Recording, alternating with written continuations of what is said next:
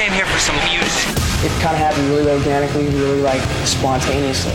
It's not just going in there and making a noise, folks. The Classic Rock Files with Kelly Parker.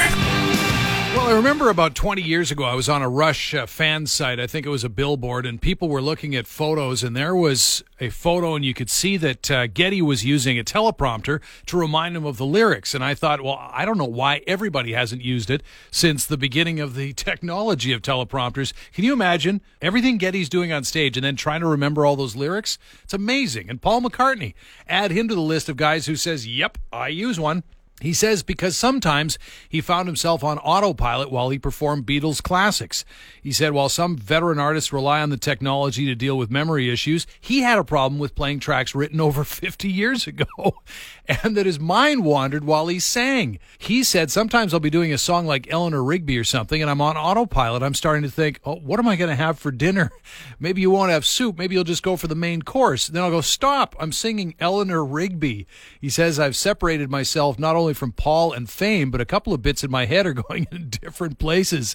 Sometimes that breaks down. I forget the song. So I do have a teleprompter. Now, some artists not down with that. Bruce Dickinson criticized artists. He said, quote, I never realized that people were using auto cues. What's that all about? People pay good money and you can't even remember the sodding words. Earlier this year, Alice Cooper said he wanted to ask Bob Dylan about the suggestion or the rumor that he doesn't use a teleprompter. Dylan's got over 400 songs. And Alice said, if he's not using a teleprompter, it's one of the most amazing memories of all time. He said he'd be lost without his own. And Ozzy admitted years ago that having the lyrics running on monitors didn't always prevent things from going wrong anyway, which tells you how much they're needed sometimes. He said all these bands take it all too serious. We're up there having a laugh. You got to have more fun. I've got a teleprompter and I still sing the wrong words sometimes. Tommy Lee spoke in a recent interview with Apple Music about how the rise of grunge in the early 1990s forced most hard rock bands off the radio and MTV, and album and tour sales plummeted. He was asked what his thoughts were about Nirvana and the other grunge bands when they emerged, and maybe not surprisingly, given Tommy's continuing embrace of new styles of music, here's what he had to say. I welcomed that in the biggest open arms on the planet. I was like, yes, somebody's fucking stirring it up, because if I hear another a song that sounds like, I don't know, I was just us. I was like, there was so many bands that were sounding like everything just sounding the same. And I love it when someone throws a fucking grenade into the mix and goes, no, we're going this way. And dude, I love that. And then, then Soundgarden, and then it just kept going. Didn't go so well for John Corabi in his stint in Motley Crue. He told Newsday in 2014 that the album he sang on was a commercial disappointment because the scene had changed. He said everybody was listening to Alice in Chains and Soundgarden. He said at that point we were considered passé. He said that 1994 tour was a nightmare. We weren't selling tickets. It was just horrible. One of the best shows I ever saw here in Winnipeg was at the Playhouse, probably 1981, I got to say. And it was the second time I'd seen SAGA after seeing them in 1979 opening for Rush. And SAGA is going to release a new studio album called Symmetry in March.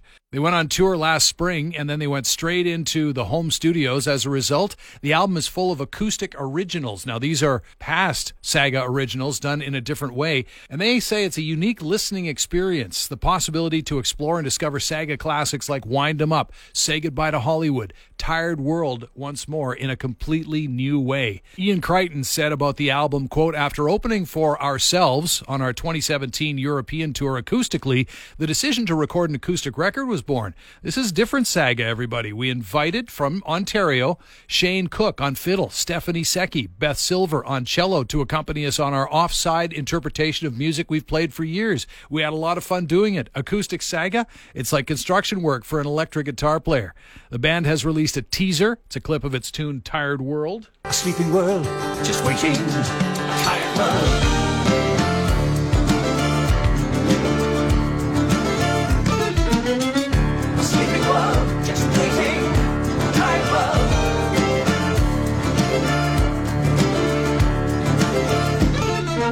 Nice. Love SAGA. Images of Twilight, fantastic album. Symmetry is the name of the album. It'll be available as a CD jewel case, a 2LP gatefold, and as a digital download. Once again, release date set now for March 12th, 2021. That is the Classic Rock Files.